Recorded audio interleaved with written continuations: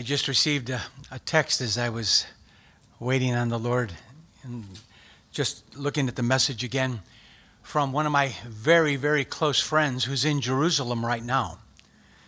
And he said, "Bro, are you celebrating the Feast of Tabernacles there way back in Waco, Texas?" He said, "We sure are." And he showed a picture of someone that has a portable booth, a portable little table that he can wheel around town. So he's always in his booth.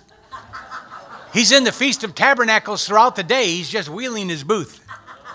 That was the first. In 30 years of living there, I never saw someone in a porta booth. And I just wrote back and said, "We sure are.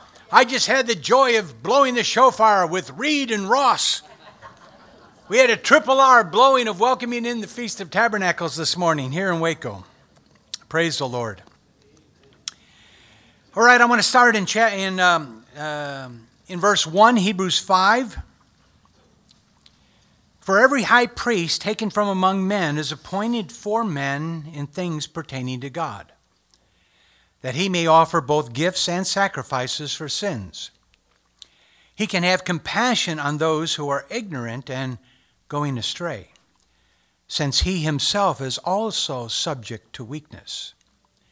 And because of this, he is required, as for the people, so also for himself, to offer sacrifices for sins. And no man takes this honor to himself, but he who is called by God, just as Aaron was." Now these 14 verses of this chapter are packed with revelation for us today. I'm sure you had some rich sharing around your tables, but I love how the writer here is presenting Jesus, Yeshua, his Hebrew name, as a priest in comparison with Aaron, and shows Jesus, Yeshua, to be completely fulfilling this office of not only priest, but he fulfilled the office of high priest.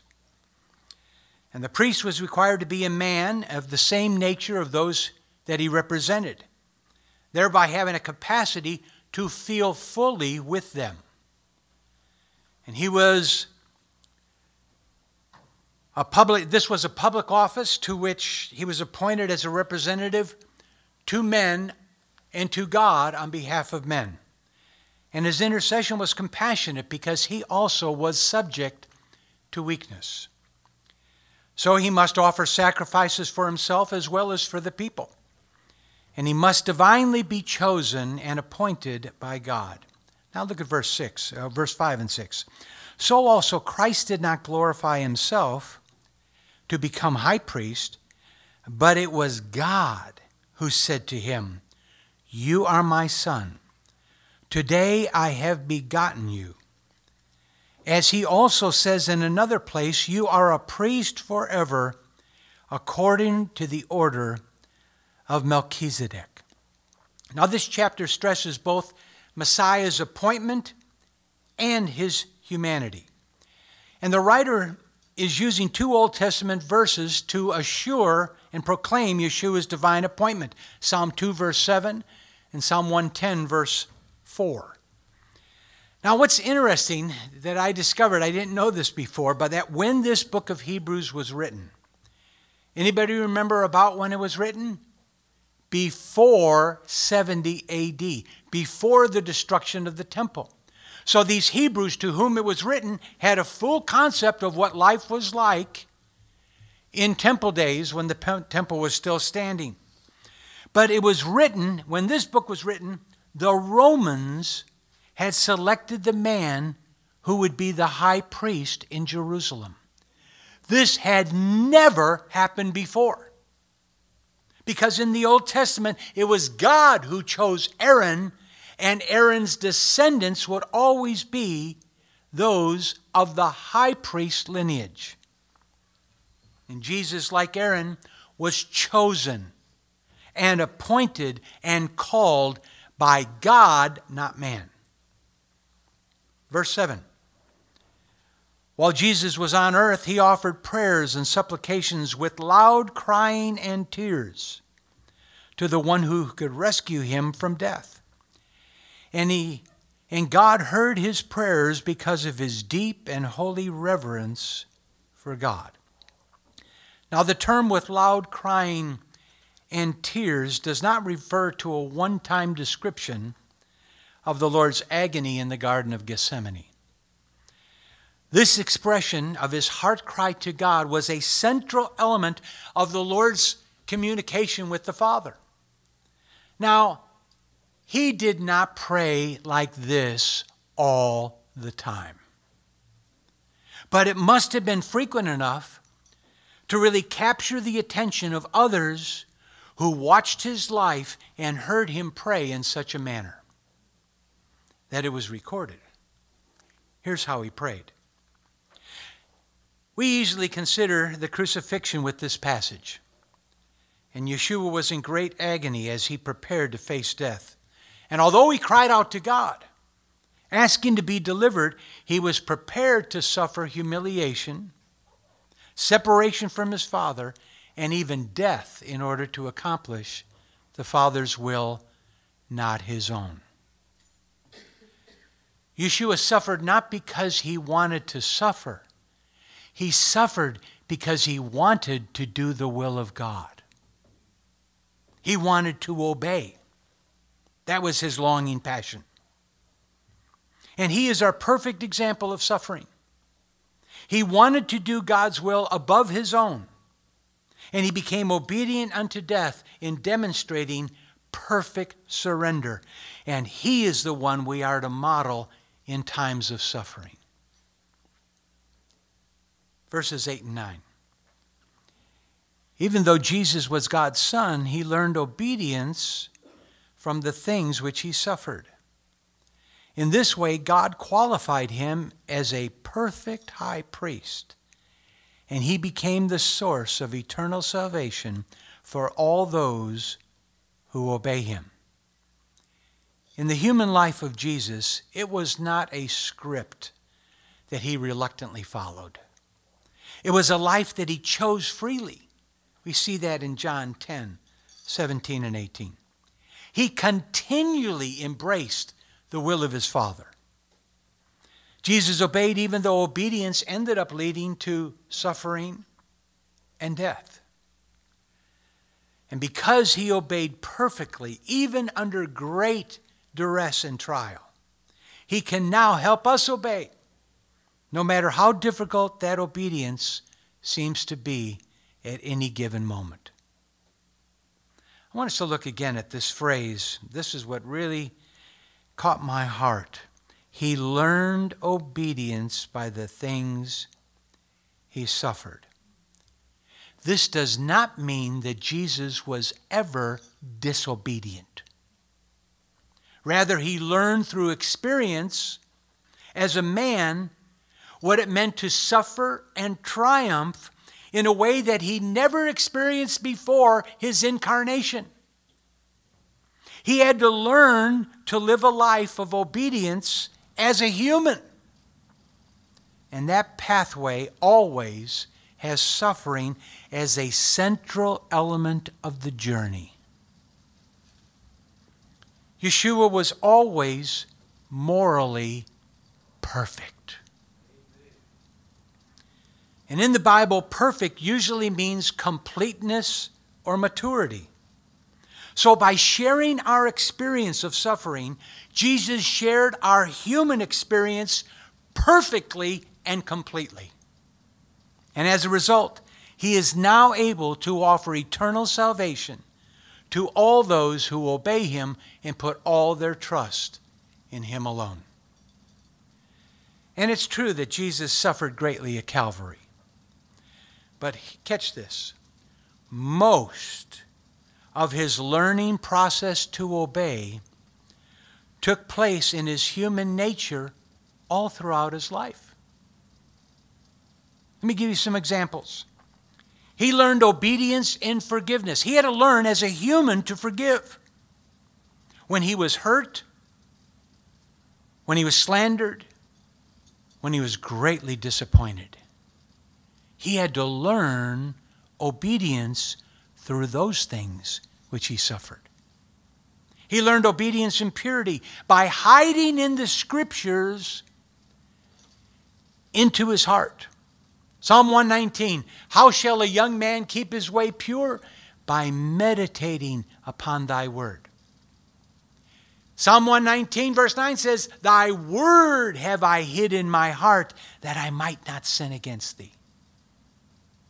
He learned obedience and servitude by preferring others rather than serving himself. Do you see it? Jesus suffered in the flesh. His flesh told him one thing, and the Holy Spirit told him another. And suffering in the flesh is part of the process of learning to choose God's way over our own. It's saying no to the flesh and yes to the Spirit, and that is a real suffering. It's a suffering. And every parent understands that discipline and punishment assist in helping children to obey. Let every parent say amen. Amen. Let every grandparent say amen. Amen. Discipline and punishment. It helps children to obey. So too, hardships are great instructors in life. Now, no one enjoys them.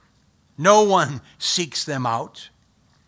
But suffering and discipline will always help us grow. And if Jesus learned obedience through what he suffered, what should we expect as sons and daughters of God? We often approach God and our faith from a very self-centered point of view. Deep inside, it's not audible, deep inside, what can God do for me? That thought might be subconscious, but I tell you, it is very real in all of us. And because our comfort is often our priority, we assume that it is his also. Because we enjoy it so much, he must enjoy it. But the truth is that God is primarily interested in our holiness and our obedience far more than our comfort. His desire is that as we obey him, we bring his love and his mercy to those around us. And if Jesus learned obedience and was perfected through what he suffered, we should anticipate that God will use trials and hardships in our lives in a very similar manner. When we confront trials and hardships in our lives, here's the question: do we use those opportunities to submit to the Lord and learn obedience from him? Or do we seek to have them removed as soon as possible? We chuckle because it bears witness. I really love and appreciate the South African pastor and author Andrew Murray. Every one of his books that I've read has just been packed with insight, conviction, encouragement, understanding. I like what Andrew Murray wrote in one of his books concerning trials. I'm not going to go into the story, but this particular segment saved me in one of my most dire situations. He says, in time of trouble, make these 4 declarations. First, I am here by God's appointment. God brought me here. It is by his will that I am in this difficult place. And in that fact, I will rest. Now, God gave this to Andrew Murray when he was in a severe trial in the UK. He was in a severe test. God woke him up one morning and said, son, I want you to write this down. Because this is how I want you to respond in the midst of this straight place and hard place that you are presently in. I'm here by God's appointment. Second, I am here in His keeping. He will keep me here in His love and give me the grace to behave as His child. Third, I am here for His training. He will make this trial a blessing, and He'll teach me the lessons that He intends me to learn, and will work in me the grace that He means to bestow. And lastly, I am here for His time. In His good time, He can bring me out again. How and when He chooses. So in summation, let me now say this. I am here by God's appointment, in His keeping, under His training, for His time. I tell you, we can't remind ourselves of these truths too often. No one enjoys hardships, trials, or suffering. But if we can understand that through these adverse circumstances, God is teaching us obedience, at least there's a pathway to learn more of how to obey. And He's perfecting in us how to become more like Jesus. So much so that we'll be able to submit to Him to whatever situation that we are going through, in the midst of it, for our good and for His glory. And never forget that God loves you more than you can ever possibly imagine. More than you can ever conceive of. And He is constantly watching over you and me. And He knows how long and how much that you and I can endure. And here's some good news. What you may be going through right now will not last forever. Thank you, Jesus. And whatever kind of suffering you might be facing today, whether you have something you don't want, or you want something you don't have, this is the kind of heavenly perspective that will give you grace and courage and stamina to continue to carry on. Friends, the truth is God will allow us to experience adversity, to see if we will obey.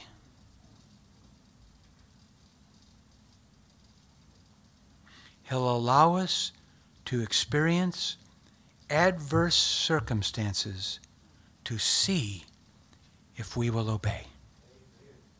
Now that is as hard for me to say it as it is for you to hear it. But let me tell you what I've learned. I've learned that when God allows His children to go through tests and trials, listen to me, it is not a matter of pass or fail. It does not work that way with God. It is a matter of pass or retake. Now, that's the way our educational system used to be here in America. If you didn't pass it, you would retake that grade. And that was a God example. That was a pattern of biblical witness. It's not pass or fail, it's pass or you're going to go through that again. And how many years will it possibly take for the same situation to occur to where the test is that severe so that I can pass it this time?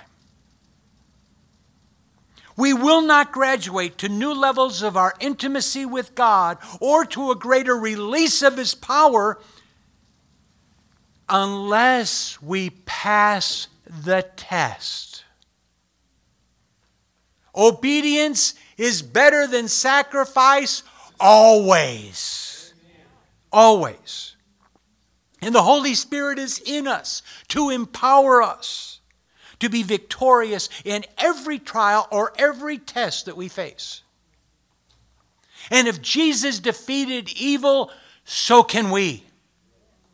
If Jesus tasted victory, so can we. If Jesus conquered sin, so can we. If Jesus surrendered fully to the Father's will, so can we. Jesus made the way so that we could follow. He's gone before us to prepare a place for us, a place of victory, a place of abundant life. Quit thinking about some mansion you're going to get. We are so earthly. That's all we can think about is a bigger house. Oh, all of this worldly stuff. He's looking at a victorious place, an abundant life place is what He's gone to prepare for us. Whew. And friends, He guides us in the pathway of obedience for our growth and our good and His glory. But do we allow Him to do that in our lives? And I'll be the first to admit, trials and tests are always difficult. Now, some are more severe than others. You know this yourself. So what do we do in the midst of a trial? Do we complain? Do we seek our own comfort? Do we seek our own happiness? Do we seek to get out of it quickly? Do we fervently pray that God would remove it from our lives yesterday? Listen, I've done that a lot over the years. Or do we go through a trial like Jesus did? He always pressed in closer to God. He fully trusted in His Father implicitly. So my encouragement this morning, let's ask the Holy Spirit to help us to become more like Jesus in everything. And don't you think that a prayer like that would be pleasing in the Father's hearing? Well, Father, we do that today. God, we really need your help. But thank you, Holy Spirit. One of His names as Paraclete is Helper. His strengthener, standby, advocate, comforter. Lord, in the midst of our trials, Holy Spirit, God is all that and more. And Lord, thank you for showing and expanding our revelation of suffering today. We just suffer in the flesh every time we deny the flesh. Our flesh suffers. But we want to choose obedience to your will more than ours. So Lord, forgive us for how quickly we've chosen our will to be done and haven't even sought what your will is. So Lord, I pray for those that presently today are in the midst of a trial, are in a difficult situation. God, I pray great grace to come upon each one in that situation. But Lord, you're teaching us today that you allow difficult things to happen in our lives so that we, like Jesus, can learn obedience in a greater measure. We can learn obedience to forgive. We can learn obedience to prefer.